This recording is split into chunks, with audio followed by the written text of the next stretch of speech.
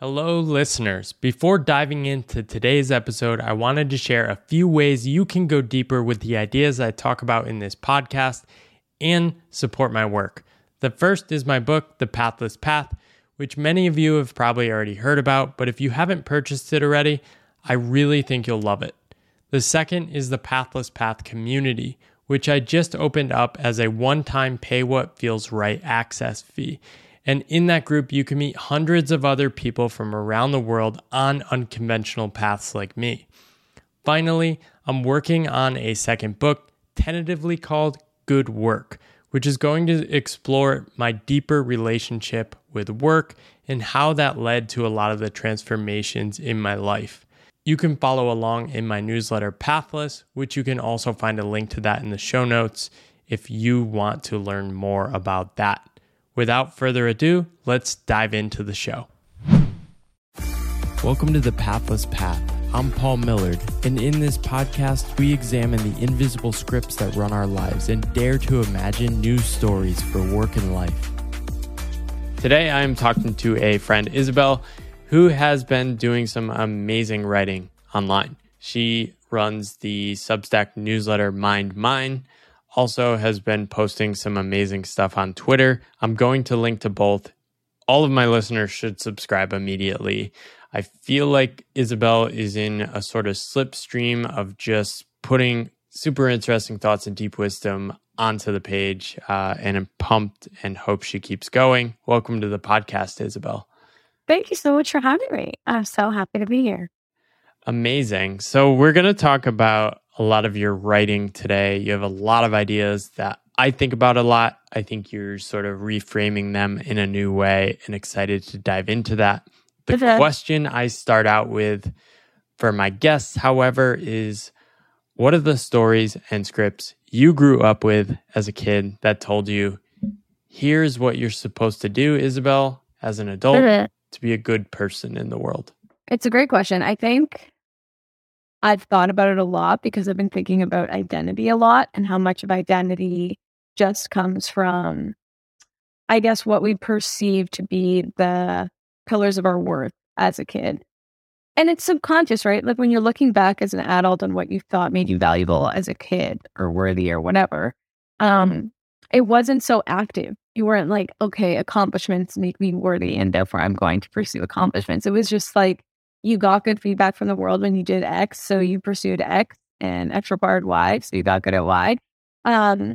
So I also do think, though, that from a very young age, I was very self-motivated and like driven. And even when I talked to my parents about how much pressure they put on me, or like if they had to convince me to do things, they always very much said that they didn't have to push me much. So I'm cautious to attribute what I am going to describe as the thrust of my like perceived worth as a child to anything but myself. Like I mean, obviously it was affected by my environment, but I wasn't like being pressured by my environment to do things. I think it was just me observing the world and perceiving what was going to like get me somewhere that I thought was quote unquote good or valuable or important. So I think that I've thought basically like hard work and success were important. And I guess I define success as doing well in school. I was in competitive gymnastics, so doing well in gymnastics, just getting good results in whatever I was being tested on, which again was mostly school, but also felt like conversations in life. Like I felt that from a young age, I kind of perceived those to be really potent sources of almost like hacks for life. And I definitely couldn't have said that at the time, but I was always very inquisitive and curious around older people, like adults, my friends' parents. I like loved asking them questions and always got along very well with parents. And I think that was kind of part of some younger self tapping into this wisdom that I didn't like know how to describe at the time. But I guess back to the actual question, which is, what did I think like made you good or made you worthy? Yeah, I think it was just like performance, and that was mostly being derived from school and athletics. And I thought the harder the thing that you could do and that you could excel at, the better you were. And so you should always be pursuing the thing that is hardest if you can do it. And I think that was like maths and sciences to me when I was younger, because it felt like, I don't know, the common dialogue around it was like, if you can do those things, then you're quote unquote smart. And if you're smart, then you should do these smart things. So I actually say that I don't think I had a lot of touch with my interests in high school, because I didn't think that they were that important. I just thought whatever the hardest thing was the thing that I was not interested in, but like should pursue, because honestly, like my results were pretty consistent across all of my subjects. And so I didn't have a heuristic of results as an indicator for interest. It was just like consistency. And so I should pursue what's hardest. And that was like math, science. And then I went into engineering for university. So yeah, that was kind of, I think it was like hard and good results. I like that. I remember one of the first things I read, you wrote this essay about ambition. I think you shared it with me a year ago. And true. I resonated with this. My parents didn't push me super aggressively. That's so common in other people's stories, and they have to sort of detach and detangle. But a lot for me was this self-imposed, do these impressive things. And in some ways, it was easier to untangle with that, but harder because I had sort of short-circuited my own curiosity. It sounds like you had short-circuited your connection with your interests too. What was your thinking? I mean, I know you ended up in finance. That is a common path if you're trying to just be super ambitious and do hard things. What drove you to want to break into that industry? Yeah, it's a great question. I think it was part thinking that finance probably was valuable and high status and the things that tend to push people in that direction if they don't have native interest there. And part serendipity. I didn't really know where I wanted to take engineering, though I was pretty sure very early that I didn't want to do engineering as like a career. And I just kind of happened to stumble into the world of venture capital within my first like year internship. Basically, after freshman year, I did an internship at a venture capital firm. And honestly, I thought it was super cool. I was like, this is great. I get to learn about these problems I didn't know existed. I get to be very involved in these like important and significant and executive decisions. And I actually really liked like that. Basically felt like research was my job in a way, and learning about these industries was exciting. Also because like my exposure to that point, I was like, 18, was just studying. Like, so that was so novel. Actually engaging with the real world and learning about things. I mean, obviously I was reading and everything, but in terms of like practically applying my skills, I wasn't doing that much outside of school, though I did in university end up like getting into managing like a cafe on campus and doing like other things. I think this was my first taste of like, oh, this is a way I could engage with the real world. That's actually really interesting. So I would say that was true and wasn't just like a sort of status motivated interest. But I also felt like I wasn't sure exactly how I could be in that world in a way that was very true to like areas and subjects that I was interested in. And also I wanted to like try different things. I knew I was initially like very drawn to the world of startups and venture capital because it just seemed like in a way that was like the professional Olympics of jobs where like the highest performing people seemed to congregate. And I was always very interested in kind of like being near and around that group to try and learn how they thought basically and how they functioned. So I would say that was like my first taste of finance. And then the following summer, I did like an entrepreneurship program at my school where we kind of like started a venture over a summer. And then the following summer, I went to Singapore to work at a startup. But basically, I was kind of cluing into this whole pursue banking and consulting thing, just being like a a low friction funnel for high achievers in around the second year. And I was very suspicious of it because I felt like everyone that I met that was trying to promote these jobs to us, like, didn't really seem to like them that much. That was my impression of it. Yeah. And I could be wrong. It's probably true, right? I think a lot of these people volunteer for recruiting things to sort of escape the day-to-day grind. Yeah. So they're often showing up on campus like slightly relieved, but not fully in it. So that's interesting. I think I was attracted to consulting for the similar reasons and actually enjoyed it at first. But I love this part you wrote. I feel settled, tethered to the world in a stable, smooth way that feels really comforting. You're talking about now after you've sort of taken a break from work. But this is a noticeable shift from how I felt when I was in a chronic state of performing. So how did you go from being in there, actually enjoying it, to this chronic state of performing? Yeah. Well, to be clear on the timeline, I would say my initial exposure, which was when I was around 18, I was like, this is the best thing I've ever seen, because it was the best thing I'd ever seen. And then that was written recently. So definitely several years later, at which point I guess I realized, like, there is a world in which I can be me in the world just purely and as potently as possible, and that somehow be a way to make a life and like make a living. And that idea became very interesting to me. And I started cluing into this idea when basically I started consuming like Tim Ferriss's podcasts in 2017, 2016. And I was like, this is it. Like, whoever is on this podcast are the people I want to meet. They're the people I want to be more like. I just didn't realize like how many people were out there doing these non-obvious, unconventional things and like absolutely thriving and giving their knowledge away for free on like podcasts and the internet. And I got very into that world, like the entrepreneur, like whatever content consumption funnel that you get put into when you start consuming Tim Ferriss, basically. And same thing happened to me in about 2014. And there's something magical about podcasts.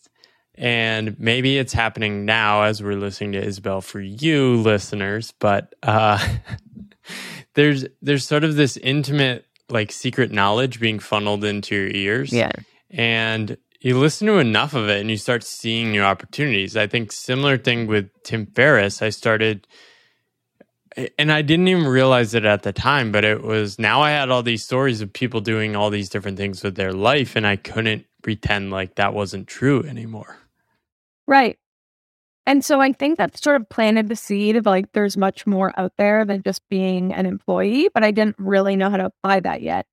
And then over the course of exploring like actually what my true interests were, which started by realizing like it wasn't so easy to get great grades anymore, honestly. I was in substream, or like a stream of engineering that was a focus on applied math and mechanical engineering, but like really the meat of the degree was this theoretical math. And that was like very humbling, like extremely hard. And for the first time I was like, wow, actually, maybe the reason I liked school so much was because I was good at it, not because I was actually interested in the things that I was learning. And then I was like, okay, well, that's true. I wonder what I'm actually interested in, because I can't just like keep riding this performance wave forever, especially now that it's much more difficult to. And that's when I got into writing online, actually. So I started a blog that summer when I worked at that venture capital firm. So the summer of like 2017, I started writing online. Didn't really know why or what I was doing it. I honestly think it's because I was listening to like a Naval podcast, and he was like, if you code, you should code and like post it on the internet. And if you write, you should start a blog. And I was like, okay, maybe I'll start a blog because I don't code. And this is Medium? No, this was, I actually had a website. I don't think it exists anymore. It was called like Stick With Is. I was really rocking that very like WordPress era, just eating stuff on the internet.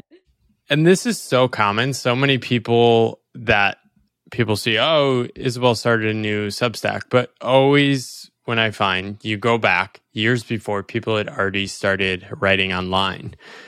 Did you have any early instances of connecting with random people, getting some feedback that inspired you to keep going with that? I think most of the feedback that I got was local / like nuclear to my life.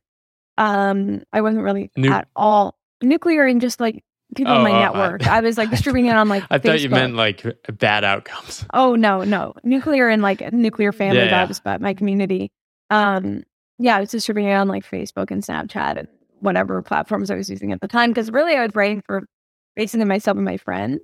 So I was getting good feedback from those people around me that were reading it. But I wasn't really reaching out to bloggers being like, read my writing. Although every time I sent like a cold email to anyone, which I did a lot of during school, I always had like a related article that I had written basically to link, where I could say like, if you want to know more of my thoughts on this topic or why I'm reaching out to you, it's because I'm very interested in this. I would like link my piece. And that I think was somewhere where I got a lot of good feedback. Like people would stumble down the rabbit hole of just like reading whatever writing I had put on the website. And I don't know, I guess the general benefit I've seen of putting writing online, just like maybe the yoke of this answer, is that it really helps to cover a lot of context that you don't need to manually transmit to someone. So when you write your thoughts, this podcast conversation, for example, right? I can go read hours of your stuff and I don't need to actually talk to you before the convo about what we need to talk about. Exactly. You can develop what sort of ends up being initially an asymmetrical intimate connection with someone where they know your inner thoughts pretty well. Like there are people that probably know my inner thoughts better than some of my friends because they've read my writing, and not everyone does. So it's like you actually, I feel like I get more raw times in my writing than in conversation because I'm talking to myself on the page. So I feel like I have much less to hide, even though I end up putting it out into the world. So yeah, I think that's how my writing served me when I was younger and I wasn't trying to distribute it. I always just had a link to send people. So you graduate and go to work for this venture capital firm. We don't have to get into the specifics, but when did things shift from, oh, this is really fun, I like researching all these ideas, to, wonder if I should try something else? Yeah. So I actually really enjoyed what I was doing. And actually, I should rewind a bit. So at the beginning of my final year of school, I had just come back from Singapore, which was like my personal enlightenment, I think, or the seed of it. Travel's so common. Yeah, except it wasn't really travels. It was like I was actually very stationary. Like I was basically in Singapore for 3 months and I knew very few people. And I spent most of the summer reading and writing, like all day reading and writing. I just read like all those books that you start reading when you're like, maybe I have some special thing inside me that I need to like figure out what it is so I can figure out how to cultivate a path. Like anything that stood out? Yeah, like Monkey Soul Disparity, Man Search for Meaning, like Essentialism, like 4-Hour Work Week. Just like a bunch of those kinds of, there's something in you, you need to mine it. Oh, also, actually probably the most important one was How We Imagine Your Life by Clayton Christensen, which I think maybe we discussed before. Yeah, that book was it. And it was completely random that I picked it up. There was this bookstore in Singapore that was like the best books, like the best business, like all those kind of genre, for like super cheap, like used books. And I sent that book and I was like, well, I'm kind of thinking about this question, so maybe I'll pick it up. And then it turned out I didn't know he had written like Steve Jobs' favorite book, The Innovation Dilemma. I didn't even know that at the time. I was just like, I like this title. And that was probably the most life-changing book at the time because it was super right time for me. And I came back and I was like, you know what? I'm going to graduate, no job. Like, I'm just going to figure it out. Like, I trust myself. And then my opportunity came up and I thought it was a really great opportunity. And I also kind of had one day thought, like, maybe I'll go back to venture capital because it seems like a really cool place to meet the right people and to be exploring really interesting ideas. So I was like, I guess this is just happening sooner than I expected, and went for it. And it was really interesting. And then I would say it was kind of, I don't remember exactly the timeline, but at one point I just kind of looked at myself and I was like, this isn't my job now. I was just like, I don't find myself very interesting right now. I think if I were someone else and I were to meet me, I wouldn't be very interested in who I was. I didn't have very interesting things to say. I didn't have very interesting thoughts. I was just becoming like, I don't know, like generic beige. Like I just feel like I had lost like my personal zest and spark. And that was very startling because I felt like and that was also the first year of COVID and everything. So. And who were you comparing yourself to? Does it sort of connect to thinking about those people you admired when you were younger, the older role models? Well, I would say I was comparing myself to myself. Like I was just comparing myself to myself at my most interesting, which is... There was just a hunger for more. You felt, I'm leaving something on the table. That, as well as I felt like I had let my interests wither. Like, I think this is really the thing. Like, it wasn't that I was hungry to be more or like be more interesting for the sake of being more interesting. It was like my interests had contracted and I had actively or passively let them contract by nature of not nourishing them. Like, I just stopped writing. I started my job and I just stopped writing, which I hadn't done basically in 4 years. And I was like, where did that go? Like, how did that just happen? So it was just kind of this looking in the mirror moment and being like, yeah, there's a lot missing from like how I actually identify. That's awesome. Or it's not awesome, but did that scare you? It's great. Seeing the writing disappear? You know, at first it didn't because I was like, oh, okay. I need to back up before I answer this question. My current theory is that we need to derive a certain amount of meaning in our life at any given time to feel like just satisfied and content and fulfilled.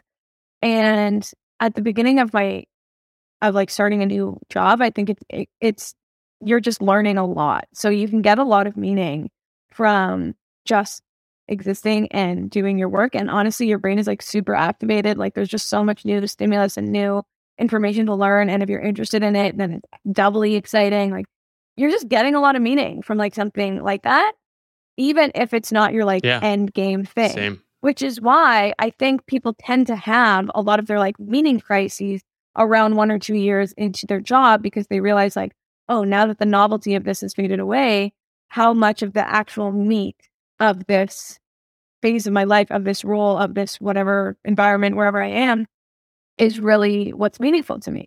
So I think at first it didn't alarm me that the writing stopped because I was like, oh, the writing was just something I did to supplement meaning because I wasn't like diehard interested in every single course that I was taking. But now I'm interested in my job. So like, I don't need to write. And then I realized like there was an element of perishability to that meaning that I didn't perceive while it was, starting to flatten out a bit. And I think that's just the nature of any job and being young and starting something.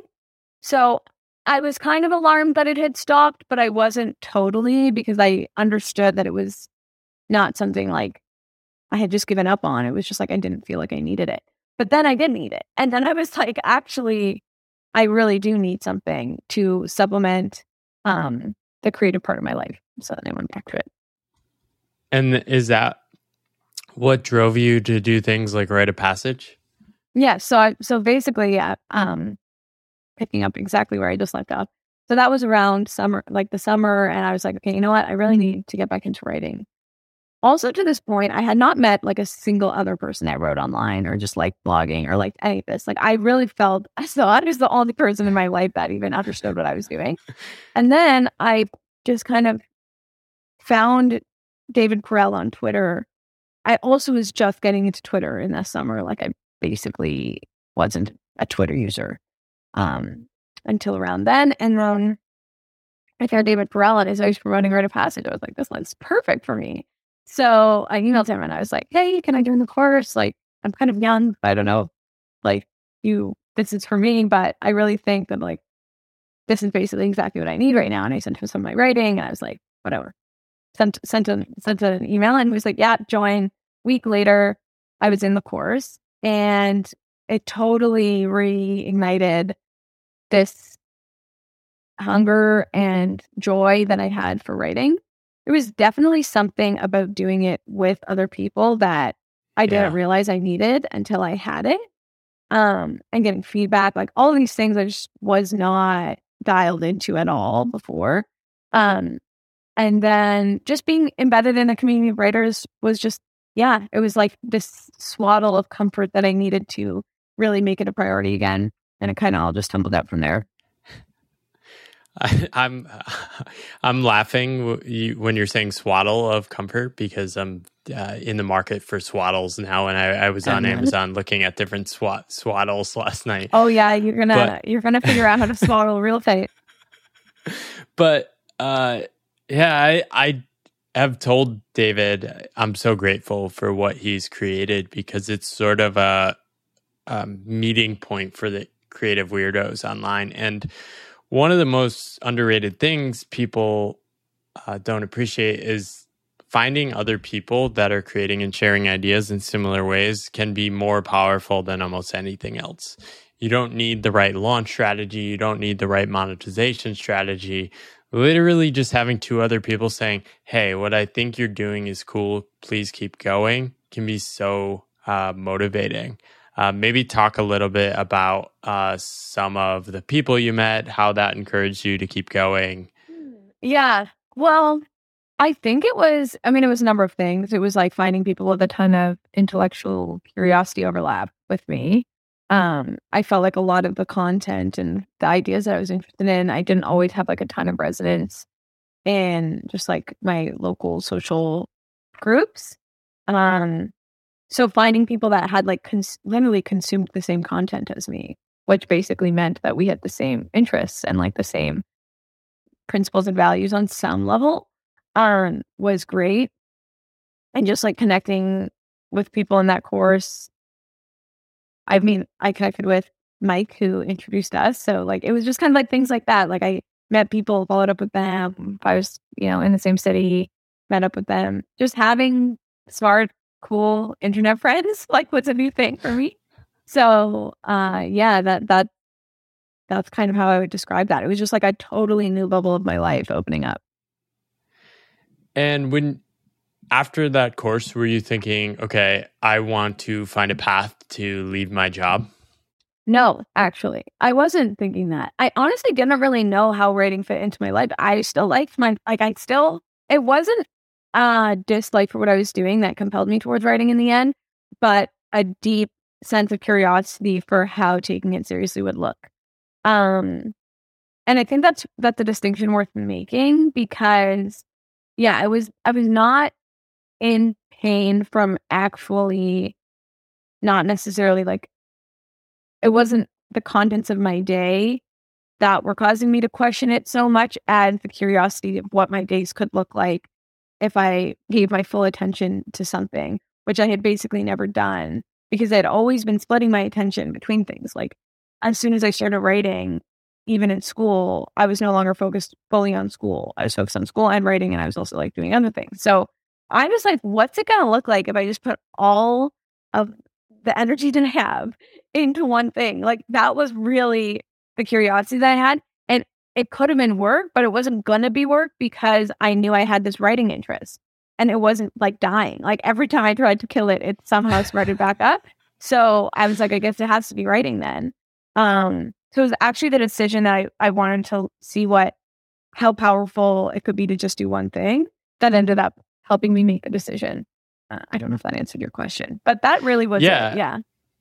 It does. I think so many people that write see over time that it sort of creeps up on you. And then you realize, oh, this is a thing, right? And so I can look back on my path and say, I've been writing consistently my entire life. I just never connected the dots. It was like, oh, I'm just doing this blog or I'm writing for this thing. I'm writing this article for fun. And then it's, oh, this is the source of so much of my energy and wisdom and like this connected state. So talk me through like eventually leaving your job and deciding to kind of go all in on this writing chapter. It's funny because shortly before I made the full decision, I went on a trip with my friends to the Dolomites in Italy to go hiking. We did like 4 or 5 days hiking. It was beautiful and amazing, and would recommend if you're into that. But as part of that, there was like very little technology, and our packs we were trying to be very limited. So I brought this like tiny little notebook, like this big, with a pen. And one morning, I just like sat outside and this stream of consciousness, and I think it was, if I had put it on like a specific moment, I think it was like that moment where I was like, if I can climb these mountains and the world is so much bigger than I think it is in my little bubble back home, like I've got to be able to figure out how to make this writing thing work. Like I know I want it deep down and I'm scared and like I don't know what it's going to look like. And I really don't know what it's going to look like. Like I have no idea. But the world is big and I can do hard things. Like I should really just try this thing while I'm young enough to try it and while I have enough freedom to have it be fairly low stakes. But I was like so clear of mind then because I just had like no stimulus and lots of time to think. So I kind of forgot about that, like kind of journal entry. And then I reread it fairly recently. And I was like, wow, I really just predicted every single thing that happened in a successive next like 3 months. In that moment, it was just like full clarity, which probably speaks to like the importance of cultivating stillness, which I am writing about. But yeah, that is like one inflection point I would point to. I love that. And your writing has been awesome. I've been reading it and I feel like there is something being channeled through it, which is really special. Are you feeling that? You know, I am feeling that, but I feel like it's been interesting because I feel like people have been saying that to me a lot. And there's an element of just it being so natural that I'm not thinking like, oh, I'm channeling something. Like it's there. Like whatever I'm writing is just in me and like I just feel like I don't know where it's coming from. So it's odd to think of it as a channel, but I do think that that's what it is. And I think honestly, like something that has helped me share more freely is to view myself as like a channel and a container and not as so wrapped up in whatever the outcome of these pieces be, like whatever I'm putting out. Like it really isn't about me, even though it is my like writing and it's coming through me. And it very much is about me. Like when those words that I'm talking about my life, it's about my life. But me sharing my writing, like when I make it about me in my head, it becomes much harder to do it. And when I can just view myself as like a medium for whatever is trying to get out, it becomes much easier because then I realize like it's honest. It feels, and this might be a hot take, but I don't know. I've had to come to the belief that it basically is more selfish and self-absorbed to not share the things that I feel like I could share than it is to share them. And I know there are definitely people that think it's like self-absorbed and all those things to share, which is, you know, everyone's entitled to their own thing.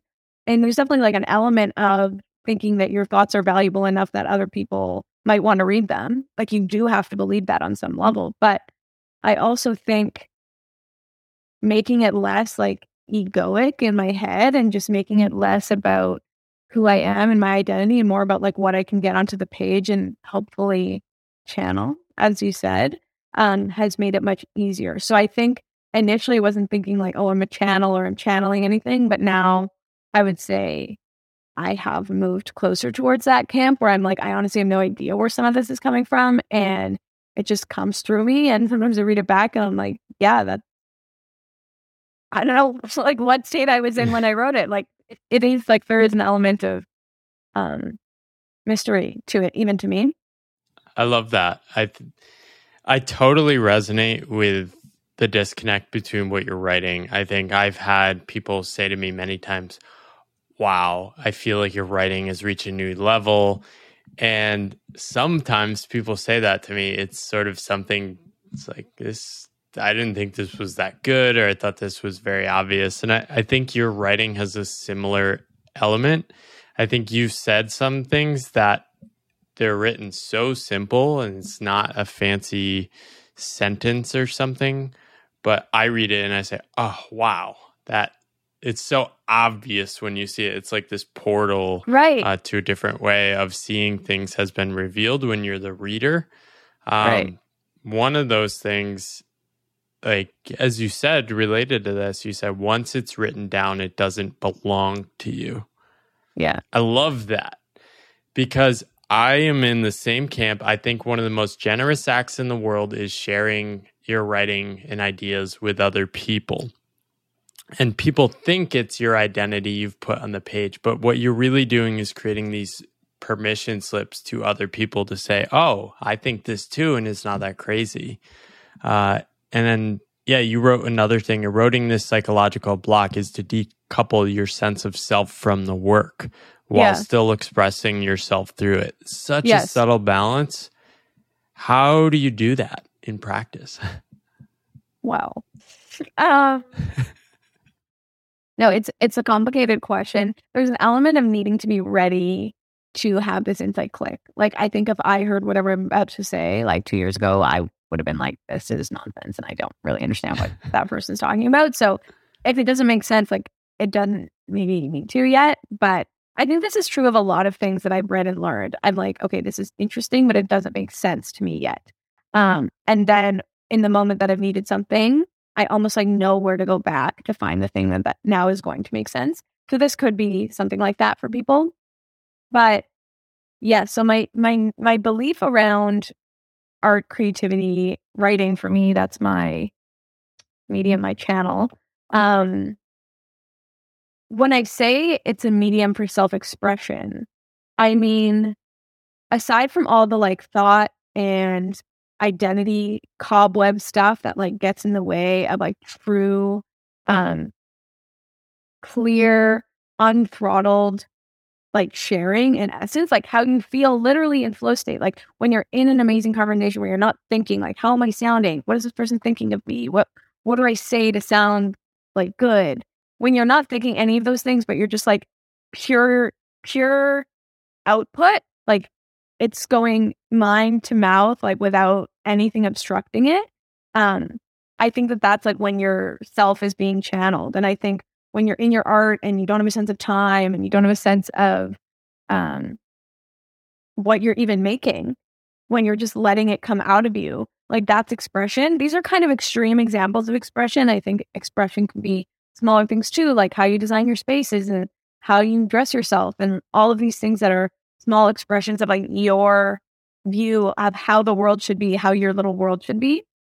And I think self-expression is very related to self-trust and intuition. I personally found like the more I've cultivated like a connection with my intuition and like my gut feelings, I feel like I have a lot more access to whatever it is I want to express, which is the self, which makes sense because like you're strengthening your connection with yourself and thus you're able to express it. How this varies from identity and like associating yourself too closely with the work is that I'm trying to think of the right words to say this. Well, maybe I can offer, I think the way I think of it is, and this is sort of ties back to what you were saying before, is a lot of people see writing on the internet and they think they're reading like a news site and they're supposed to have like a take, right? Oh, that person's take is this and they think this, that's their identity, right? So when you're writing, you sometimes think you have to do the similar thing, but sort of like when I write something, it's sort of like done, right? And then you're releasing it, but you're still evolving as a person. And when you look back in your writing, you always say, oh, I'm a slightly different take than that. So in that sense, as long as you're not building your life around what you say in your words, you can kind of have this continuous conversation with the world. And yes, I think what I would add to this, like sort of, because I guess I understand why this is confusing to people, because what I'm describing is your art being an extension of you via self-expression. So if your art is an extension of you, then how could it not be attached to who you are? But I think what I'm trying to get at is that like your container is not defined by the things that you create. Like you're not as good or as bad as like what people think of your creations. You're not, you are not, your value is not derived from the quality of your work and what your work is. And when you can kind of separate your sense of like self and your value from what you're creating, you become much less heady about it. You become much less like analytical about what you're making, and you actually get to channel pure creativity because you're just playing. Like art is play. So if you're just letting yourself be expressed through this thing, like very naturally, very organically, very seamlessly, then the truest part of you gets expressed in it. And if you say, okay, it's done and it doesn't mean anything about me, and I don't have to worry about what people are going to think about me, Isabel, because of this thing I'm putting out, then you feel free to put it out like right away. Like you don't have to do this negotiation with yourself. And like, I think that that's worth saying because I felt for a long time that my decisions and my art and all of these things were like this, like just said these deep, deep things about me. And that slowed down a lot of my life. Like that just added a lot of friction. It made me much less sure of myself because I always felt like everything needed to be logical and pass through all of these different decision trees and like gates of matching my identity, like matching my self-image. And when I kind of let go of that and just said, I am this thing and I am creating this other thing, and I want this to be as good as possible because I want to put my full self into it. But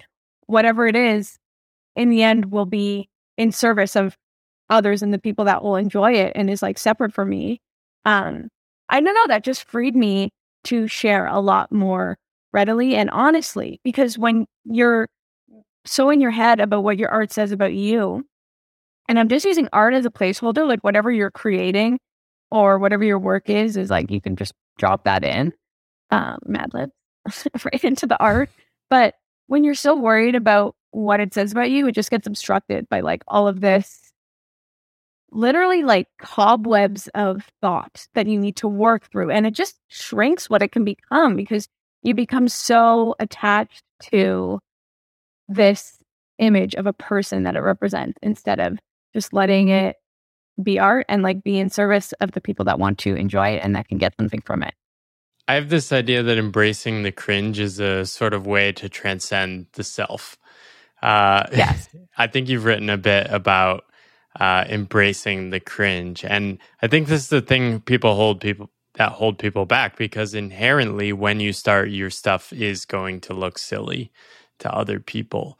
How have you thought about embracing that? And you also have just these amazing simple phrases. You have a couple you've written: follow what felt right. That was all you're trying to do, right? And then during a holiday, you were saying, I'm just going to do creative things I enjoy.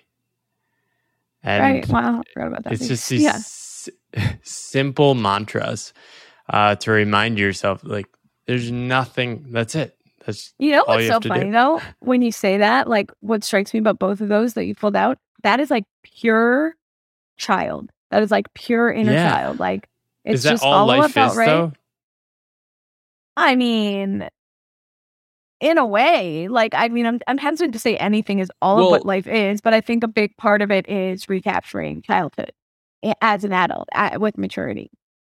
So one thing you wrote after you left your job, you're just saying, oh, I'm just redeveloping all my preferences.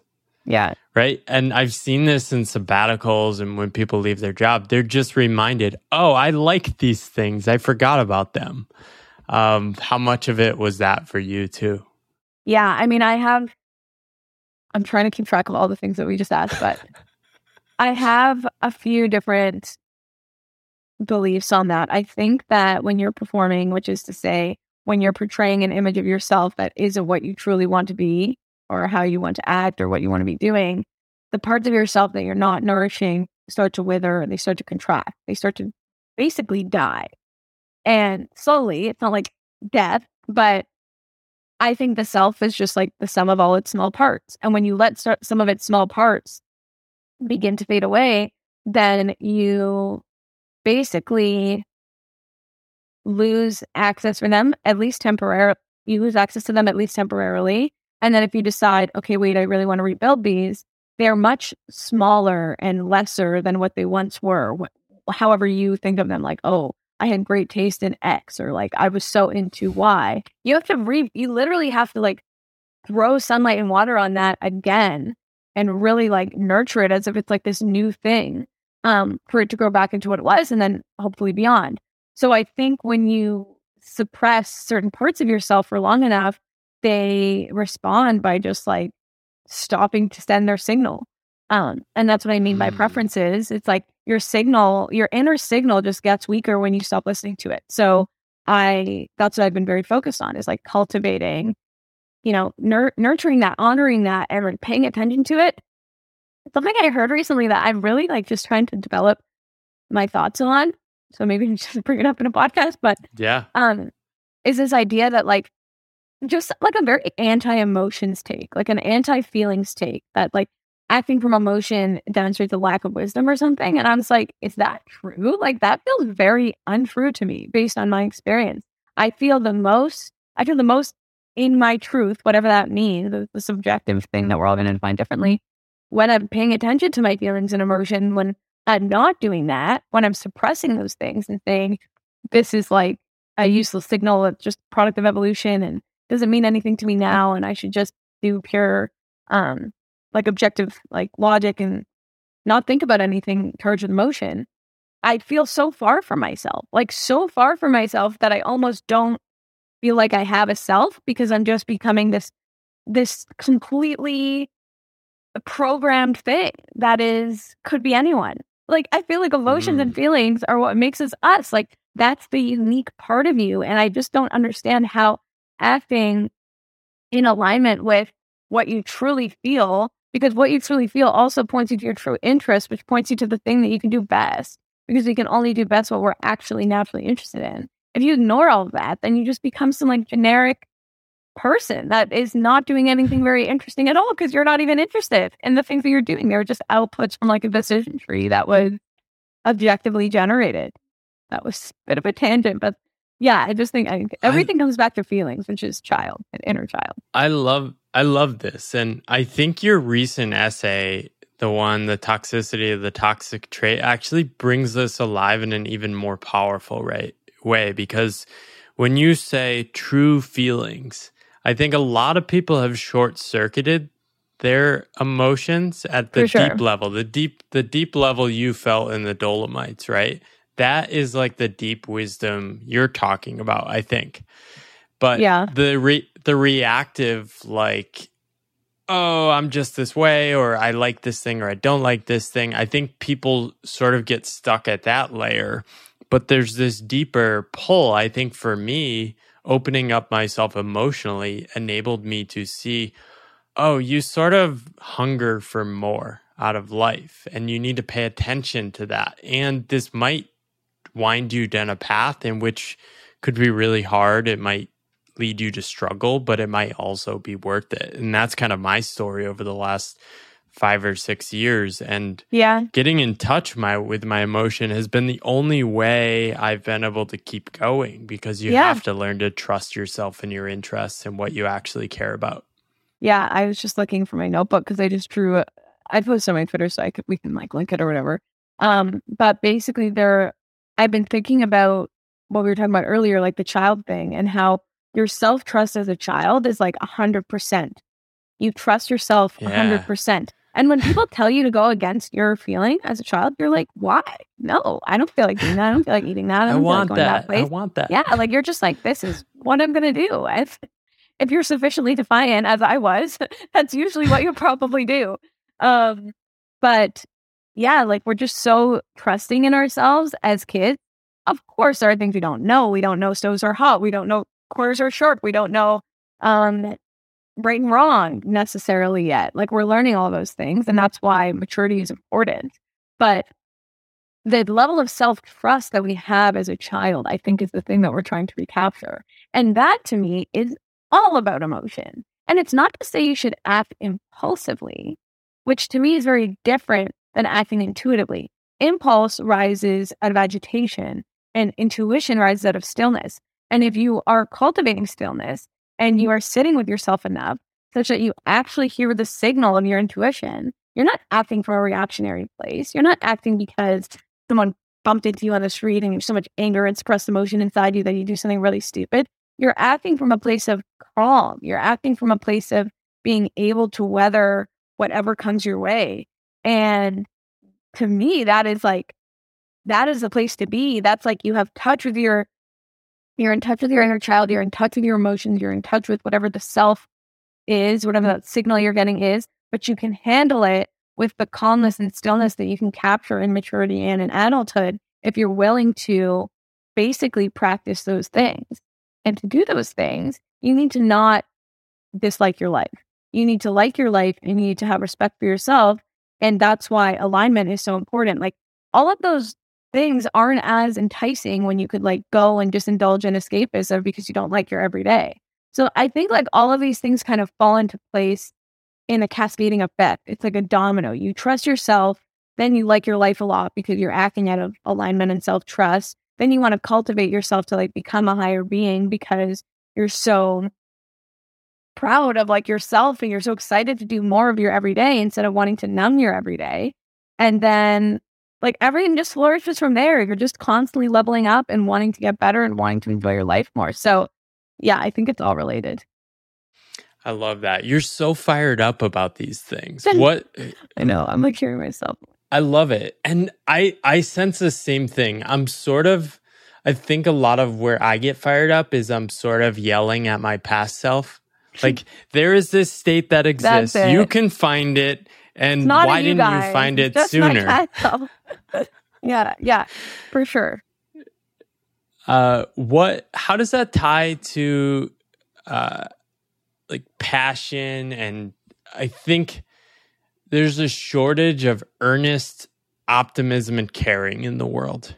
People are so afraid to say, hey, I like writing. I care about it. I'm not making any money, but I'm going to pour my heart into it because I think it matters. Why is it so hard to commit to things? Well, I think it's hard to take risks. And commitment forgoes a lot of open doors and opportunity that you are sold to, that you're getting by not taking risks. So I think the pitch for a lot of like the opposite of what we're talking about, the pitch for like taking the safe path, which is actually risky, but is perceived to be the safe path, which is like to keep your job and just do like the things that society told you were valuable when you were a kid and just, you know, not go too far from the well-worn path. Why is it risky? Why is it risky to commit yourself to things and to trust yourself? Well, you said the safe path is actually risky. Why do you think? Oh, well, the safe path is risky because, I mean, it's like a different kind of risk. It's in my opinion, like, there's a great quote about this. I'd love to say that I remember off by heart, but it's basically like take risks of like bold character instead of risks of weak character, and taking the safe path is a risky path because you still don't know. It's not necessarily leading you to wherever you think you're going to go, and having the desire to do something else and not following that desire is a risk in and of itself. You're hoping that desire is just going to die. You're hoping that you can be sufficiently happy and content in your quote unquote safe life that you clearly don't like that much if you're thinking about all the other things you could be doing. So it's risky in the sense that you'll weaken the signal you're getting from yourself and risk losing parts of yourself by basically not following what you actually feel and want to do deeply. I feel like you're a bit bolder than me. You're sort of just saying, can we all stop pretending to like these jobs? Like, that's not what I'm saying. Is there a bit of that in you? I mean, I think people should stop pretending, period. I don't really feel like I'm in that. I don't feel like I'm in. I mean, again, maybe that's too broad of a statement. I don't want to make it about people's jobs because I think some people like their jobs more than other people, and some people like the cities they're in more than other. It's not like about any specific choice or specific thing that people are doing, but more so about figuring out what is pretending for that person, and then trying to stop, limit, reduce that bubble of their life, whenever that is, whether that's a relationship, a job, a location, you're like some bad habit that you're doing that you're hiding from. Like it could be anything. So I think it's about pulling everything into the sunlight. Like sunlight's the best disinfectant. And I think when you're pretending and you're avoiding, you can't actually fix these things. Yeah, and I think what you're really getting to is and this is why I start out with what are the scripts you grew up with. I think for many people, they stay tied to these scripts and they perform what they think they should be doing. Yeah. And there's still not great off ramps. And this is why I think places like Rite of Passage are actually more incredible than people think, because it's this off ramp to see the world in a new way and then find other people who are saying, yeah, we can adopt these new ways of seeing the world together. And there's so much opportunity for leaning into this, into the world right now. And I think that's the thing people are underestimating, is that there's a lot of upside too in thinking and seeing the world in the new ways and embracing your creativity that I think a lot of people are still underestimating. Yeah, so 2 comments on that. I think things like Rite of Passage like anything that basically makes you aware of paths that you don't know exist yet, what it does fundamentally, it expands your worldview. And so anything can expand your worldview. Course can expand your worldview. Meeting a new person can expand your worldview. Traveling can expand your worldview. Reading can expand your worldview. Anything that is novel to you has the chance to spark something in you that says, wait, whatever that was, I want more of that. And then you can just keep going down that vector of interest. Because the thing about interest is that it is a vector. It has direction. It has magnitude in terms of the potency. The interest is maybe the magnitude, but you don't know where it's going to lead. Like you don't necessarily know the destination you're going to get to with your interest, but you have a direction to follow. And as long as you take the next step, like the next step kind of appears. So I think that that's what anything that expands what you think is possible does. And that can be content, that can be courses, that could be communities, that could be all of these things, people, accounts on Twitter, like whatever it is. And just back to the stories you're told when you're younger, I think this is an interesting point. I am very fortunate. I had 2 amazing parents, loving mom and dad. But seriously, they definitely, I would say, they expected a lot from me, but I always felt on some level that there was a trust in me, like that they trusted me to make the right choices. There was a level of not getting too involved in my things. And maybe that was just because, on some level I was a self-sufficient kid and did well in school and did all the things that parents want their kids to be. But I also even when I quit my job and did this, which was I'm quitting my job to do ? Basically. Yeah, explaining that to my parents, I was like, I don't really know how I'm going to do that. But they took it pretty well. They were like, okay, Wow. well, I'm sure you'll figure it out. You're you. So you'll do it. And I feel like that was honestly probably the most important vote of confidence of anyone, so maybe cool. including myself, because I was just kind of taken aback by the fact, because I guess how I would have answered your question a while ago is I viewed myself as valuable for my achievements because I was getting a lot of praise and reward for my achievements. But when I look back, I actually think I was just getting love, period. And I think, achievements maybe made that a more frictionless medium, and there was a lot of opportunities and everything. But I just think my parents loved me a lot and they trusted me a lot. Maybe a part of that was the achievements, was just proving that I could do the things I wanted to do. But I feel like good parenting is basically letting your child become their true self and in a way trying to help get those obstacles out of their way to become their true selves, not excessively, because friction and resistance are clearly good. But, and I don't want to say clearly good, but I do believe that resistance is important. But yeah, I think good parenting is really about letting your child do their thing. And I think a lot of challenging things come in early adulthood for people that didn't feel like they could be what they want to be, and feel a lot of obligation to the narratives that as you're alluding to, they grew up with. And I really like bow my head to the people that are like unraveling and figuring out what their definition of success is after having such a rigid definition of success growing up. I mean, we all did to some extent, but it's hard work, like figuring out what success is to you. So definitely. And I'm still figuring it out. Unpairing from the default path is only the start of a new journey. And yeah, I think similarly, I grew up with a lot of love from my parents. I think slightly different though. They were surprised when I expressed some of the freedom that they enabled for me. yeah. They're like, wait, you're gonna like go really just follow what you want? But yeah, a lot of what they did has enabled me to thrive on this new path, and I think they're starting to see that, which is really cool. Yeah, but, for sure. I mean, there was definitely confusion. I don't want to act like it was, so seamless. Oh yeah. They threw me a quitting party or anything, but they were just kind of like, we're not going to dissuade you, so we might as well accept this decision. Me and my wife joke that our daughter is probably going to be like hardcore, like want to become a CEO and make fun of us for being self-employed.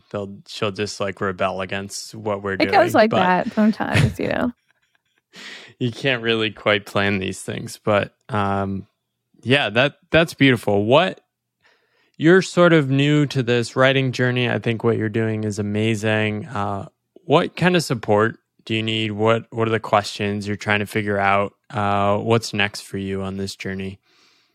I think one of my biggest strengths, and like most of our biggest strengths, can also be like something that leaves a void in other parts of your life, is that I think I'm naturally a very present person. I think something that I didn't realize was that I was very present until I guess it just feels like a lot of people don't have that. Like they exist in the future and the past a lot. And I obviously do that to an extent, and like probably more often than I'm aware of. But I think I've always been someone that's been very like where I am. And I try to like focus on where I am. And I have goals and like goals. But I think when I get too in my head about where it's all leading on too macro a scale, it just takes me out of the moment. And like it takes me out of the ability to continue doing the thing that's making everything work, which is have my attention in the present. So I'm hesitant to answer it because I have some ideas of where it's all going and what next steps are and everything. But I think the next step is to be in the next step, which implies that I need to be in this step. And I guess what I mean by that is I'm hesitant to project. And I just kind of think like it will all be dependent on my ability to continue being present and doing what I'm doing. I love that. I actually think this is the right way to have goals. I think far too many people start to short circuit or fast forward and end up burned out. Once you've found the work worth doing, just build your life around that and let it rip and see where it takes you. I think that is so fun. I had this feeling in 2018. I sensed that writing was really important. I couldn't explain it to anyone, tell anyone where I was headed. I didn't have any goals, but I just came up with this mantra: write most days, and still doing it. And still doing it. seems to be doing okay. And it's cool to see other people finding similar things. Like I'm so inspired by people like you that just dare to follow this kind of path. So keep going, and we'll be rooting for you.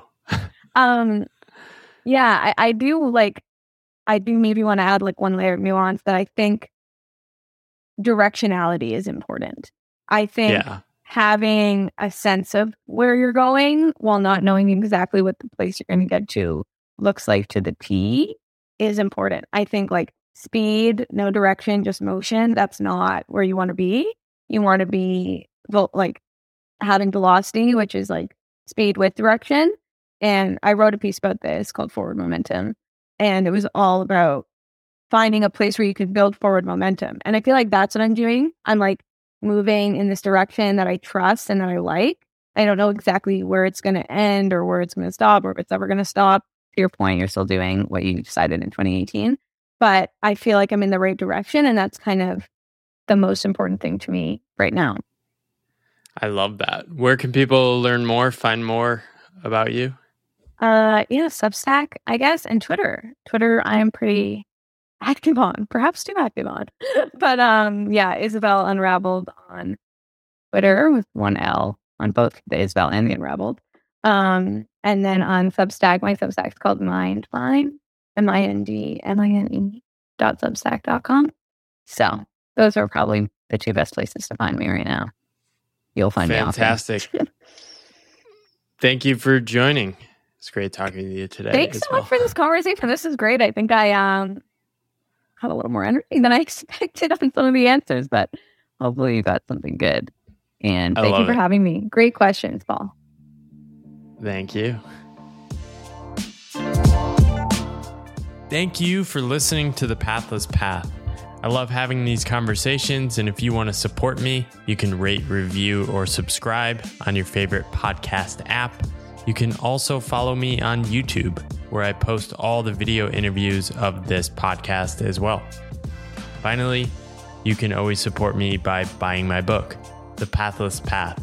It's a book I'm really proud of and has most of my best thinking and probably my best writing in it. And you can get it for less than $20. So grab that. It's in the show notes. And thank you for listening.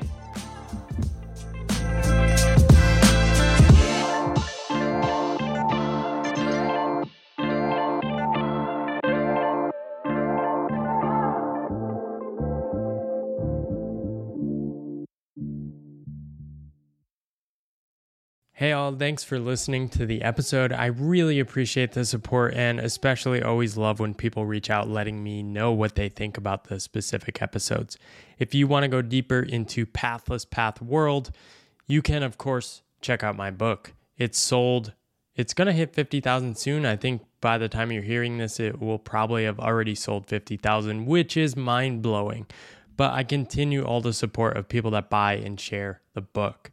If you want to meet others on Pathless Paths, I have a community which you can find at pathlespath.com/membership, and you can join and meet hundreds of others around the world trying to make sense of weird paths and meeting others along the way. Thank you so much for listening. Hope you have a good day.